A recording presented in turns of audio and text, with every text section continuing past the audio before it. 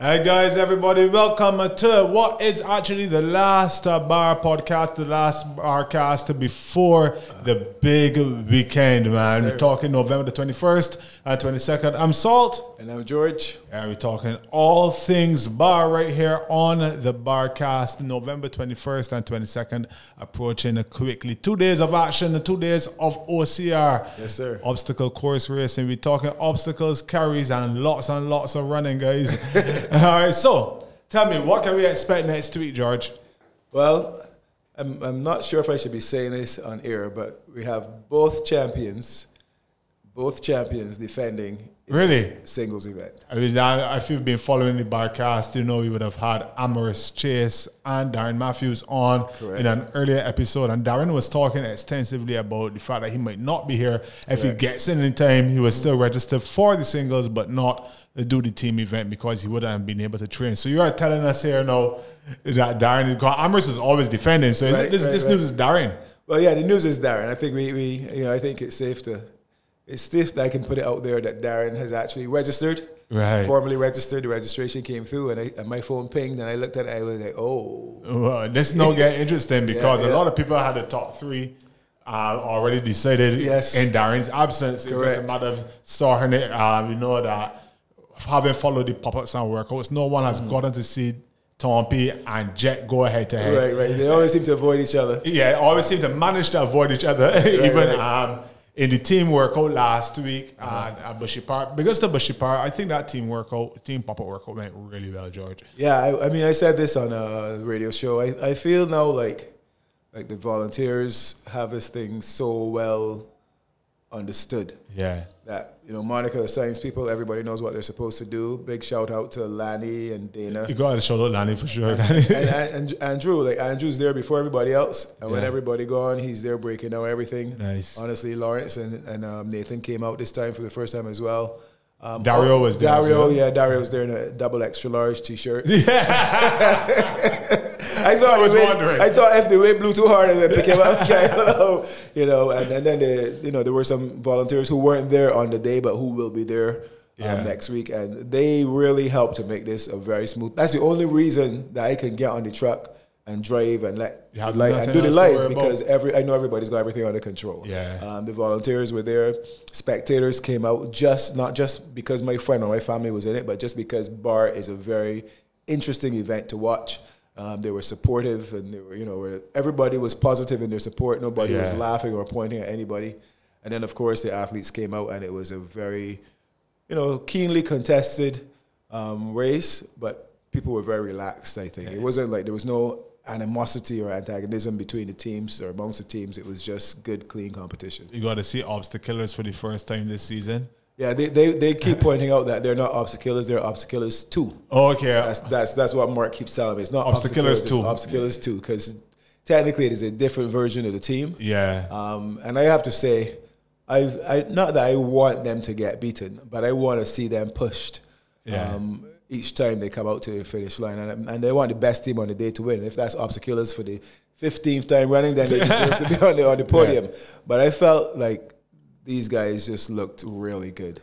Yeah. I mean, they came out to just kind of see how the course was and feel it out a little bit. Men start last in the heat, just running until they decided, well, look, let me just finish this off. Well, it showed us some great obstacle proficiency as well. I would advise anybody to go watch the live. Yeah, absolutely. I mean, they're like walls especially. They're just so quick and so efficient over the walls. And then you have four elite runners. You know, so it should be very interesting to see how they match up against some of the other teams out there that are hotly favored right now. Yeah. It's going to be incredible to watch, I think. They're really exceptional at that strategy. Let's talk about strategy a bit here for the team event. Right. Actually, you got to know how to approach it. Yes. Any obstacle. Yeah, and I think that, some of the trainings that we've had and the pop-ups and so on, I think that's what they're about. So people will come to the pop-ups, they'll try something, they'll miss it, they'll get discouraged, and might not even do the second round. But the pop-ups are really for you to see the obstacle and feel the obstacle. Not necessarily that you're going to go out there and you can run the course and you can do it in a fast time, et cetera, but even feeling an obstacle at a pop-up helps to give you an insight as to how to approach it on the day. Yeah. So starting to figure out, especially from a team perspective, how do we approach walls? What's the most efficient way? Who's going first? Who's going up next? Who's the strongest? Who can jump the highest? Yeah. That type of thing is really, I think, going to be key, because if you take the elite level, the elite, say 12 or 15 athletes in the field, there's not going to be much separation over 5K or over 10K amongst that group. But where the separation is going to come is like how quick we got through the obstacle. How quickly did we transition from obstacle to running and then back from running to another obstacle. Yeah. And I think that's where you're going to see the difference between those teams at the top. A few obstacles this year that people haven't seen as yet. I know you always got tricks up your sleeve as well. Expect you to let go of anything during the podcast, but as a team approaching the obstacle that you've never seen, let me see we get to obstacle at these microphones. You got to work it out. Right. How important is it to have like that one team leader, or you maybe have like input from all the groups? I said this like yesterday, for instance. You took us on a train and running peg, and you just told us to get up there, figure it out. Right. That mentality, thinking on your feet. Talk about that. Yeah, I think that there's always going to be kind of a strategist on each team. There are some guys who just are good at puzzles and good at strategy. So you throw something at them, they're going to take a look at it, they're going to step back, they're going to assess the situation, and then they'll come up with a solution. Right? And then in that same team, I'm going to come up with a solution, but you're going to figure out how to execute it. Right? And then somebody else is going to, well, this is what we want to do. All right, well, you said to do so and so, I'm going to coach it. Right. And then somebody else is just there doing the grunt work. Yeah. This is what you tell me to do. All right, I can lift you up and put you up on my shoulder and spin around 10 times because you tell me that's the best way to get over the obstacle. Yeah.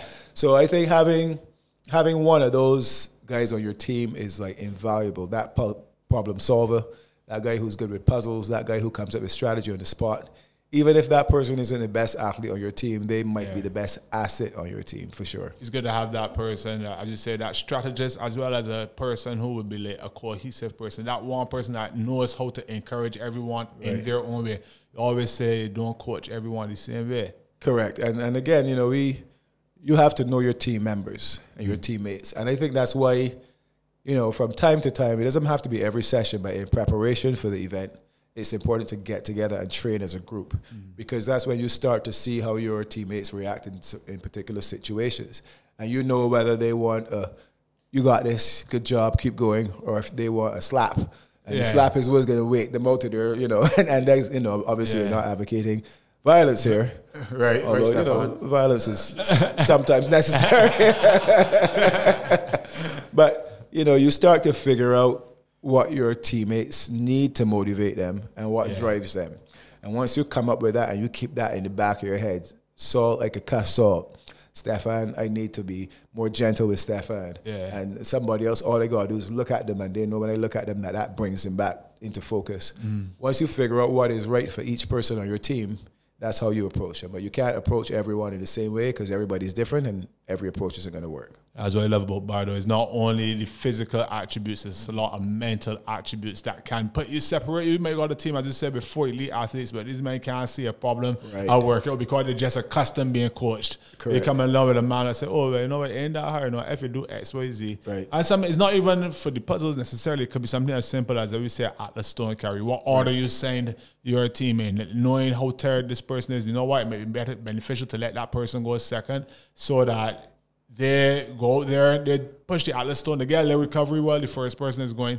They send the Atlas Stone and they come back and they get some rest after, rather than sending them first when they're still tired from running to the Atlas Stone, or sending them last and then they can't keep up with the team. Correct. And that was kind of, that came out at Bushy Park. Yeah. So they had about 1.4K lap run before we went into the tire relay. Yeah. And, typical 4x1 relay, you put your fastest guy last. Yeah. Right? But when you come off the run, your weakest runner is probably going to need the longest recovery. Yeah. They've been struggling on, especially if people don't run a lot. 1.4K, even though it doesn't sound that long, it's a lot. And then when men cranking, you're tend to get caught up in it and run faster than you normally would. Yeah. So you get back there at the end of that feeling gassed. And the guys are saying, okay, you two go first and we can run the two last legs. And the body legs, they still can't even breathe properly. So those types of things, how does your strategy fit into not just the approach to this particular obstacle, but the entire race. Because after we finish this obstacle and we got to go somewhere else and do something else, would you have recovered in time? Is your grip going to be recovered? Is your, that type of thing. So all those things go into making it, I think, one of the more interesting types of races out there, obstacle course racing. Like I said before, time and time again, you could be the best runner, you could be the strongest, you could have all the skills, but it's that overall athlete and that overall team that's probably going to succeed over individual specialists for sure. Yeah, it's going back to Bushy Park there. So what would have happened? We had a 1.4K run to warm up, and then you had to do a tire relay. Everybody on the team had to run up and down, and then immediately after that, the pipe, which is a very heavy pipe. So you got to really strategize and know how your legs are going to feel, especially if you're going to be carrying that pipe the first time. It doesn't make sense to shoot and run all out for the tire carry, because at the end of the day, you're going to probably make up more time on the pipe carry than you will lose on the And I think one of the things that can happen as well, it's important for the growth of the sport that we have spectators, right? If you go out there, you want to be able to express your fitness and you want to be able to do it. Some people thrive on the cheers from the crowd and so on. So we need people who are spectators, because when the sport really develops and gets to that elite level, we're going to have more open waivers, more fun runners, probably, than more competitive athletes. Yeah. So sometimes people can get caught up in the atmosphere of the day that is driven by the crowd. Right. I go along, you can beat it. And I go on there and I sprint to show how fast I can sprint. Hey, next day, my legs tired. And I'm done for the rest of the day. So there's also those things that we have to manage on the day. If you're listening as an athlete, your friends and your family, they're going to be there to cheer you on. They're going to be there to support you. But you still have to listen to your body, listen to your teammates, and make sure that you stick to the strategy. Yeah. Because sometimes you just veer away from that plan and everything falls apart. You stick to the strategy, have a plan, and generally you're going to be more successful, I think. Importance of spectators is very important for sure. That lent a lot to the atmosphere at Bushy Park. Of course, the pop-up there at Bushy Park, the team pop-up was free. So we got a lot of people from the... it's free for spectators. Right. So I had a lot of people from the corporate waves. Their workmates came out to watch them and see how they're doing in various sports clubs.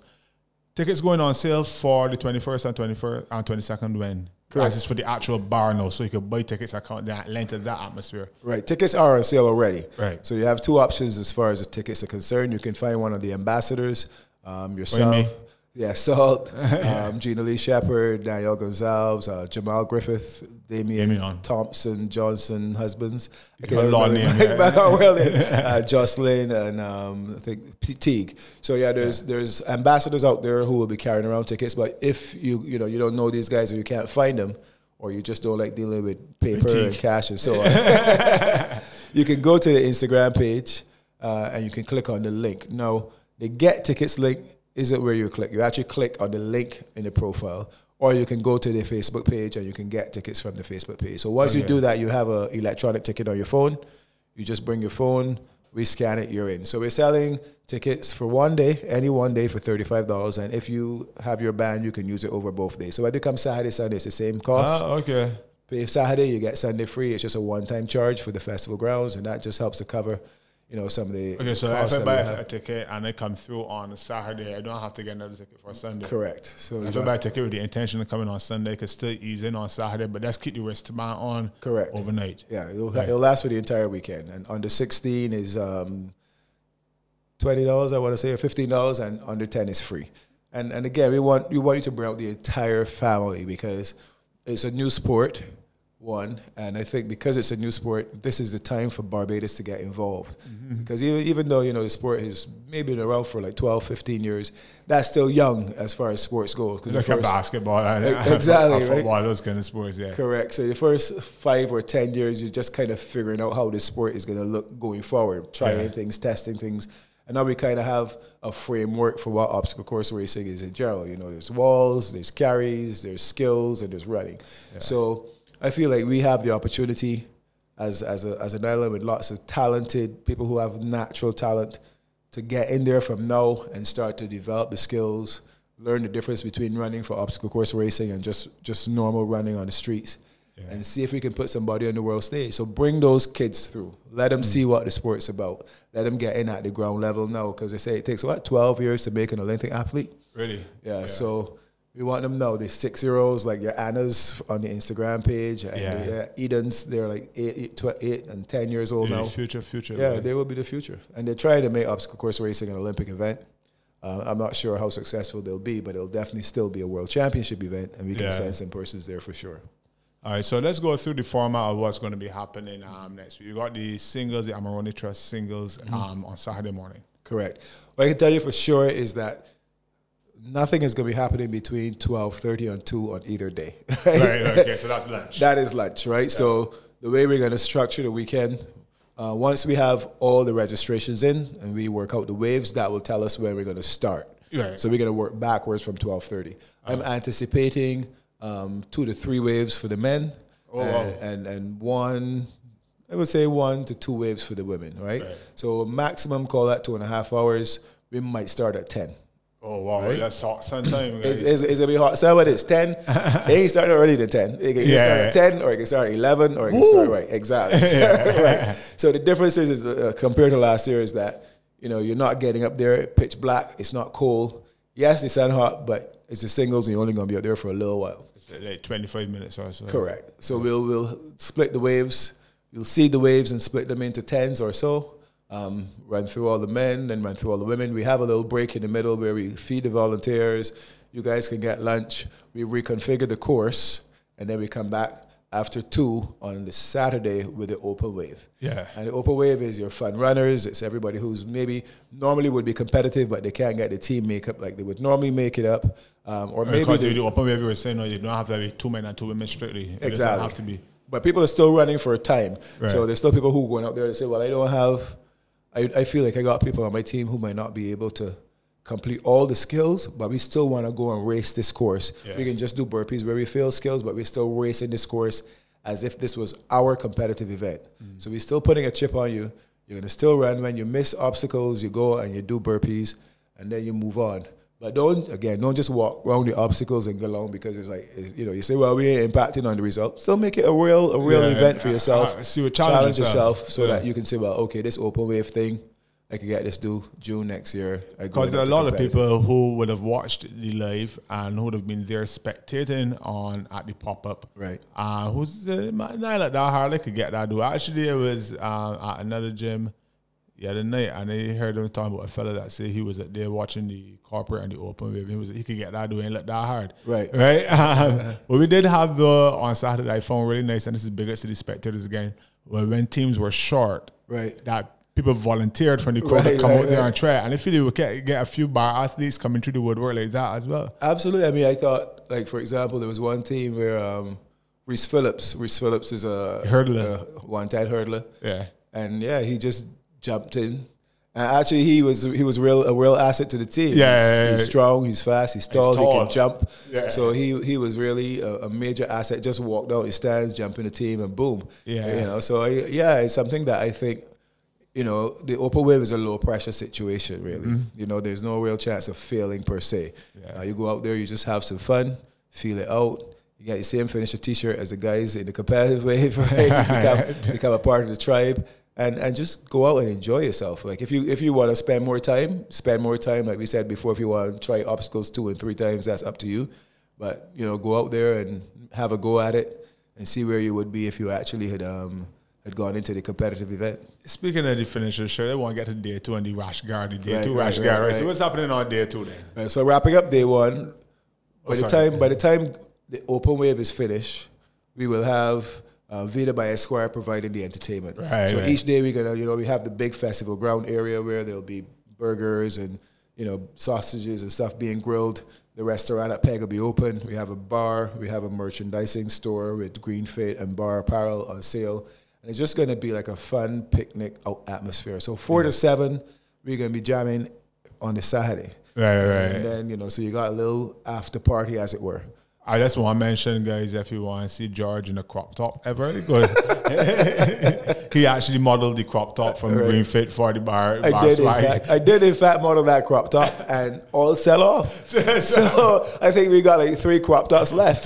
So I think that's what I'll be doing going forward. I will be modeling all the new female apparel because it seems to sell. Sell better when you do that. Yeah, absolutely. So we party 4 to 7 or Correct. so, but I don't know. Maybe most of this for the spectators, because I feel like a lot of athletes who got to come back for day 2 and be like, can't afford drinking beers here. No, boy, we got. Yeah, I think people. I think that some of the competitive guys will come out on Saturday and watch the course, because this might be the first time you guys actually see the course in action, as it were. Yeah. So come out, see the course, follow the open wavers around, maybe even shout some tips to them, and there'll be a little bit of a social, like you said, on that Saturday, but we don't expect it to be as hype as it will be on this Sunday. Yeah. The open waivers, for them, the event's done now, so they can drink, they can party. And they were probably drinking all already from before. Right. That's the beauty of the open wave, guys. Right. I think you could probably ride the whole thing half drunk. Yeah.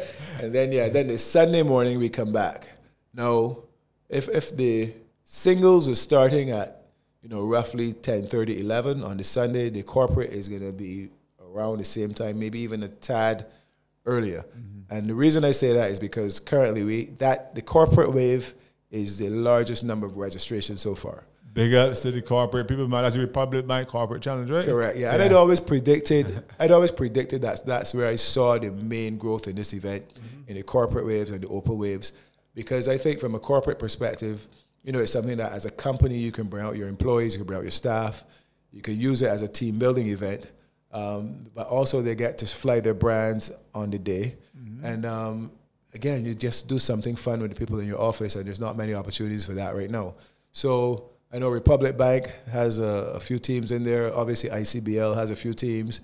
First Caribbean has a few teams. Defending champions, Hans Linus is coming back with five of their brands. In fact, they're a repeat champion. Twice they've won the event so far. CDB has got a few teams, and so on and so forth. So with COVID protocols in place, we obviously can't put 20 teams on the start line at the same time. So we're going to have to kind of do it somewhat of a time trial, where they go off in waves of 5, give each wave of 5 a head start.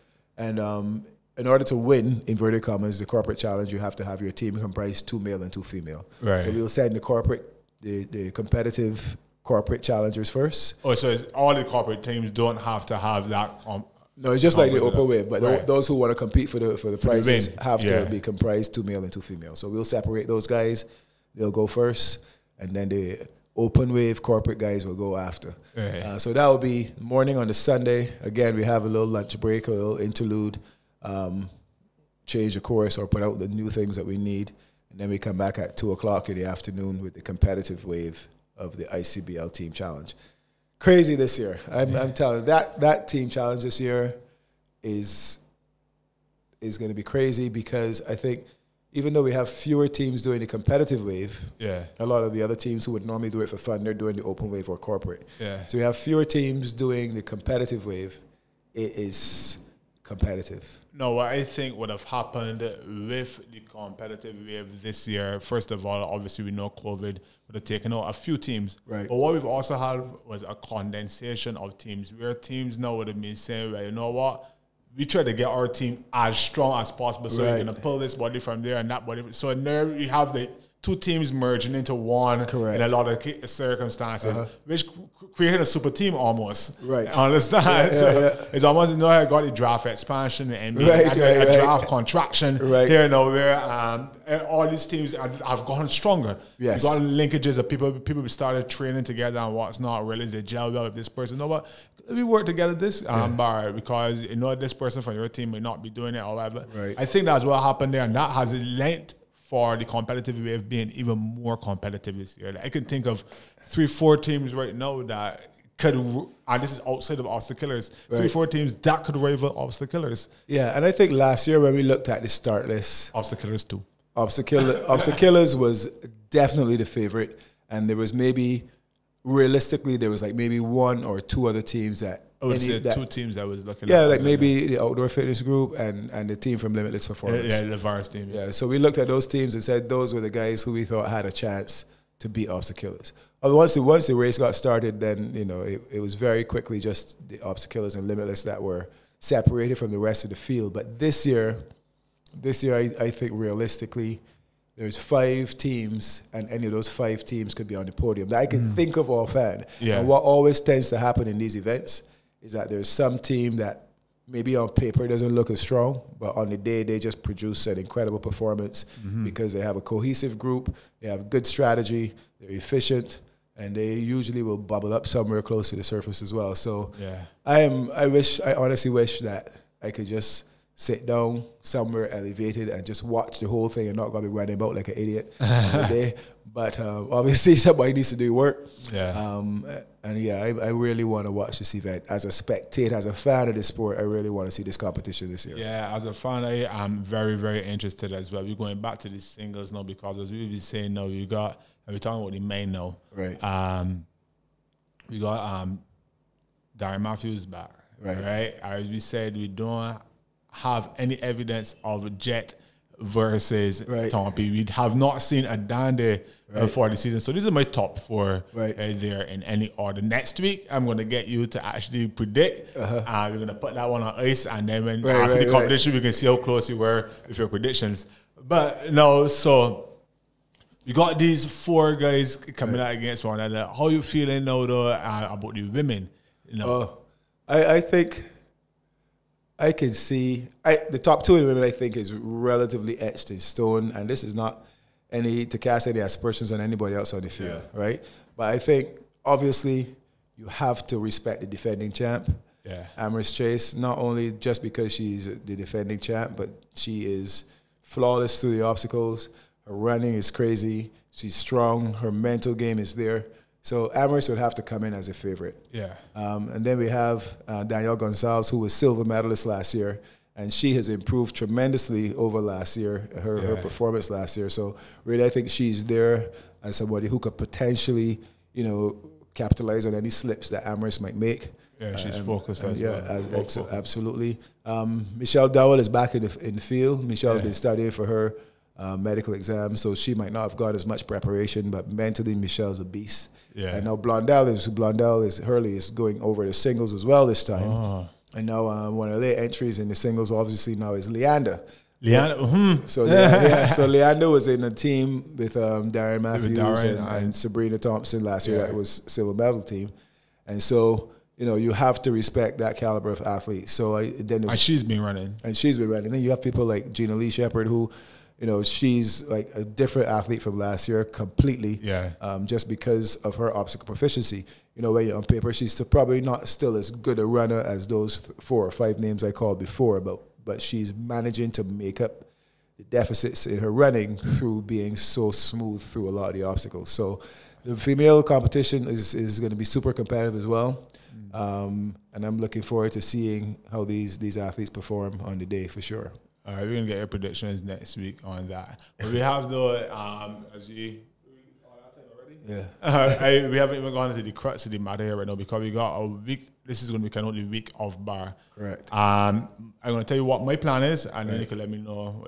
So I'm looking now, bar is going to be the Saturday and the Sunday of next weekend. So I'm saying that I'm resting today, being Friday. This is when we record it on a Friday. I'm going to probably do some training on Saturday and Sunday, Monday and Tuesday, and then I'm shutting off Wednesday, Thursday, Friday. How is that? Yeah, that sounds like a pretty good plan. Now, we do something called a restoration workout. And the restoration workout is actually designed to help your muscles recover quicker by just subjecting you to the smallest amount of lactate. So a restoration workout looks like a body part, machine-based training. The loads aren't super heavy. It's just you do 3 sets and you would only really be feeling the 3rd set. And what that does, again, it helps your muscles to recover just a little bit quicker than if you did nothing on your own, right? So I would say Monday, Tuesday, next week, a restoration workout on the Wednesday, just a light run on the Thursday, and then complete rest on the Friday, and you're good to go Saturday morning. Right. Yeah, so as we getting ready for the last week, okay, so restoration workout, everything. some people might think to themselves, it's still not there. It's still not ready yet. Right. And go out and try to go too hard. And you know, this is the last week. This is when injuries can happen. How can they avoid breaking down before the bar or breaking down the bar, whatever you want to put it? Yeah. I think that if you are not as proficient on a skill as you think you should be at this point in time, there's a tendency to just want to try it. I got to get this thing before it's started, blah, blah, blah. And, you know, even though we want to say skill-based, all the skills still have an element of strength or endurance built into them. Yeah. So whether it's just grip strength or upper body strength or the muscles in your shoulders, the muscles in your lats, you're up there on the grip rig every day, you know, you're wearing out your grip. Yeah. And if you do that too close to the competition, the muscles aren't going to recover. Mm-hmm. The muscles aren't going to recover. You're going to get out there, everything's sore, everything's tired, and especially if you aren't super proficient on it, where you're going to need to use all your ability and every resource you have to get through it. Yeah. You don't want to come to that particular thing tired or sore. Mm-hmm. So I say, you know, that last day before the event, wherever you are, just chill. Mm-hmm. Whatever you have, just focus on. The best thing you can do at that point in time is good rest, good nutrition, you know, some of the recovery strategies you can use. So, and even like in the week leading up, spend as little time as you can get away with on the skills. So so even if there's a little half hour just to reinforce the technique, even if you're not actually getting it, but you're just reinforcing the technique of how to do it in your mind. Don't be out there 3 and 4 hours because you're just not going to recover in time, and that's when you start to. When you're training tired, that's when you're exposing yourself to an increased risk of injury. Right. And that goes for all of it, from the running to the lifts to the skills. You don't want to be racing tired or training overtrained because that's when you expose yourself to risk. I don't feel that you should be practicing any obstacle for 4 hours in one day anyway. No. But some people are like that, you know. I mean, it's like, you know, it's a little different if it's something that's accuracy based. And I'm going to drop a little hint here. You can shoot free throws for a really long time. Yeah. Right? Because free throws are one of those things that has a high skill element, but a very low strength element, a very low cardiovascular element. Yeah. So you're not really necessarily wearing out your body's resources by shooting lots and lots of free throws. Honestly, they're shooting them bad over and over and over. Right. So something like that, you know, you can do more of, but from the time the strength element starts to increase or the muscular endurance element starts to increase, it would be like a curve that is going the other way. Mm-hmm. If the load is high, then the amount of time you spend on it should be low. If the load is low, then you can spend more time on it as far as skill development is concerned. Okay, guys, so there you have it. All right, the last thing I wanted to ask you about, it's a question that a lot of teams I've been hearing people asking this question is, when you get to an obstacle, let me say the traverse bar is 1 male, 1 female. The rig is any 2 people from the team. The rings are, everybody on the rings. Correct. Okay, so we're talking the traverse bars and the rig. You have to choose individuals. You have to nominate them before. Correct. Right. Why is that? Well, we think, I'm kind of trying to create this kind of tactical approach, right? So imagine that let's say you were a special forces guy. Yeah. Everybody within the team is going to have different skills, right? So you don't want your guy who's a medic being the sniper. Right. Right. So it's that type of thing. Who is the person that you've designated as for want of a better, the designated shooter for this obstacle? And that's what it is. You pick these 2 guys, and this is part of the strategy as well. You pick the 2 that you think can complete it, and then they go around to the other 2 go around to the other side, and they wait until these 2 are complete. So people say, man, I feel like if this body fail, I should be able to come back and I should be able to jump in for them, et cetera, et cetera. And no, that's bad strategy on your part. And bar, in addition to being a physical challenge and an endurance challenge and all that, it's also a strategy race when it comes to the team. And part of your strategy is to determine who the best 2 teammates are going to be for that particular obstacle.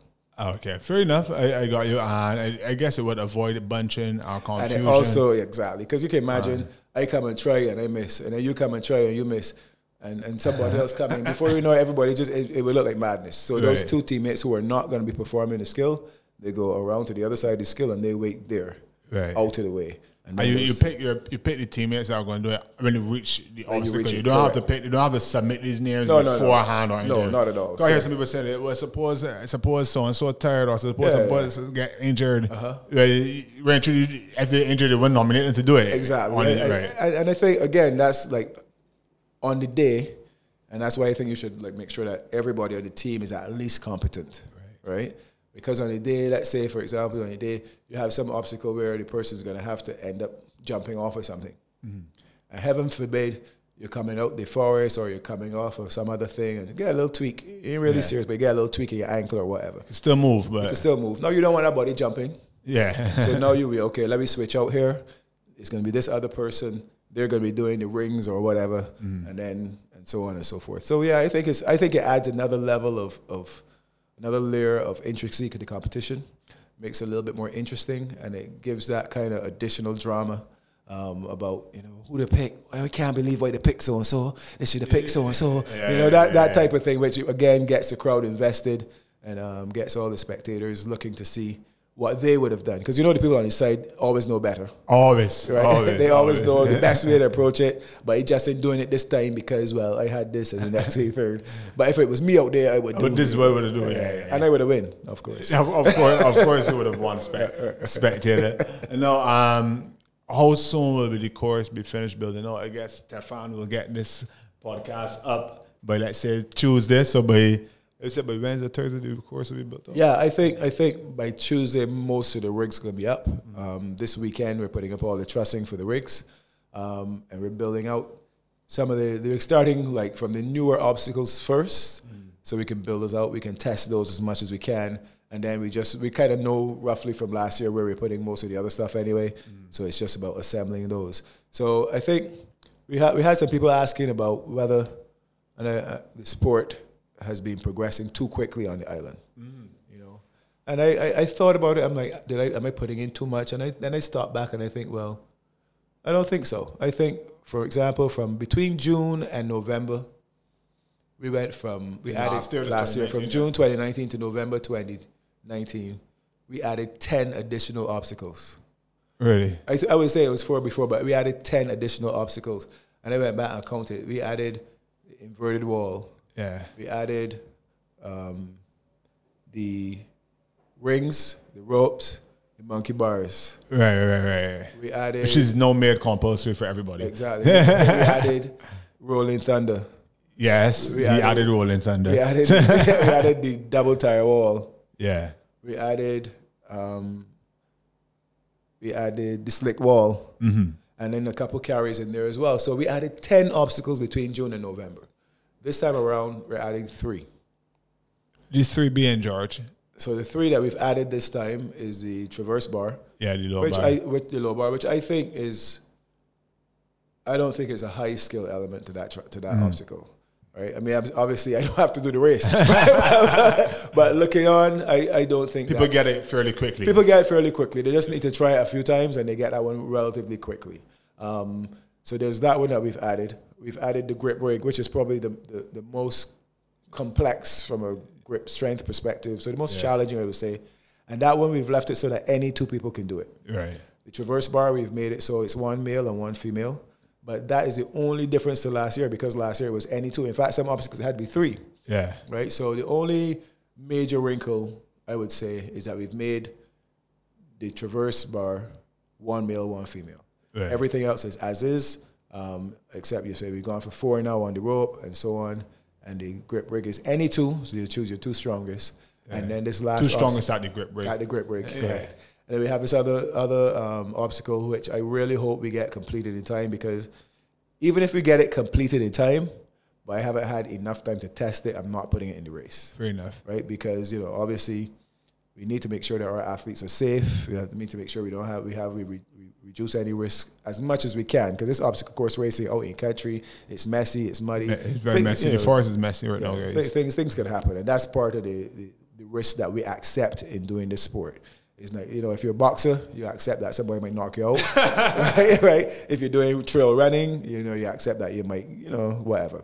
So, but I want that obstacle to be in the race this year, because I think not only is it visually impactful, but I think it's just, in my mind, this obstacle is just so much fun to do. Right. So I think that, but the main priority for me is the safety. And once we can get that obstacle built and tested, then it'll be in the race for sure. A lot of people would like to see the container traverse back. Both spectators and competitors actually. Yes, I think we can get it back in as well. I'm working towards it. Part of the problem last year with PEG was trying to get a container truck to transport these containers deep in the heart of PEG, right? Yeah. It just wasn't happening. But now that the actual start-finishing line and a cluster of obstacles is closer to the entrance, we may be able to do it. So I'm talking to Joey at Crane Equipment. Big shout out to Joey. Joey's like one of these guys who knows everything about everything when it comes to machines. Right. And so you'd be like coming, you'd be like, there, man, I ain't know if we can. Joey's like, move, man, let me show you. right. He's the one who had put up the rope for us with the rope climb in the forest last time. That was a unique rope climb as well. Exactly, yeah. He was like, nah, man, that easy. So hopefully Joey can tell me the same thing about the container traverse. If we could get that in there, I thought that would be sweet. But I think that's a great obstacle. It's a great obstacle visually, and I think it's a nice challenge for the athletes as well. As I said, both spectators and competitors would love to see that obstacle in this year's bar race. So by the time we're done, we might got 400 obstacles over 3K.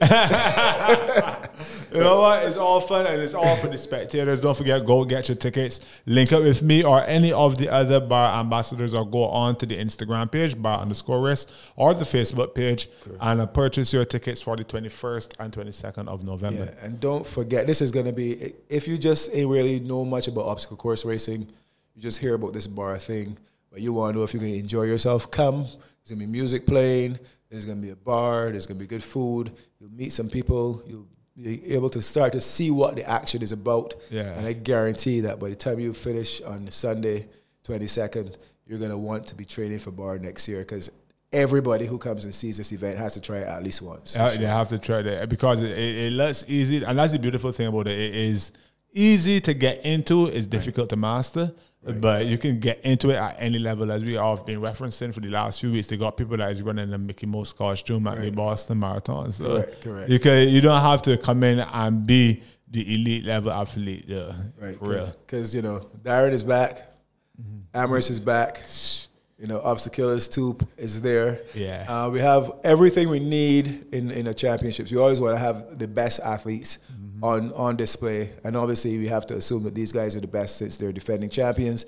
And now it's for somebody to prove otherwise. So it's up to you. We've got speaking to the potential spectators right now. We've got are the best obstacle course racers on the island. They're going to be out there next week, Saturday and Sunday.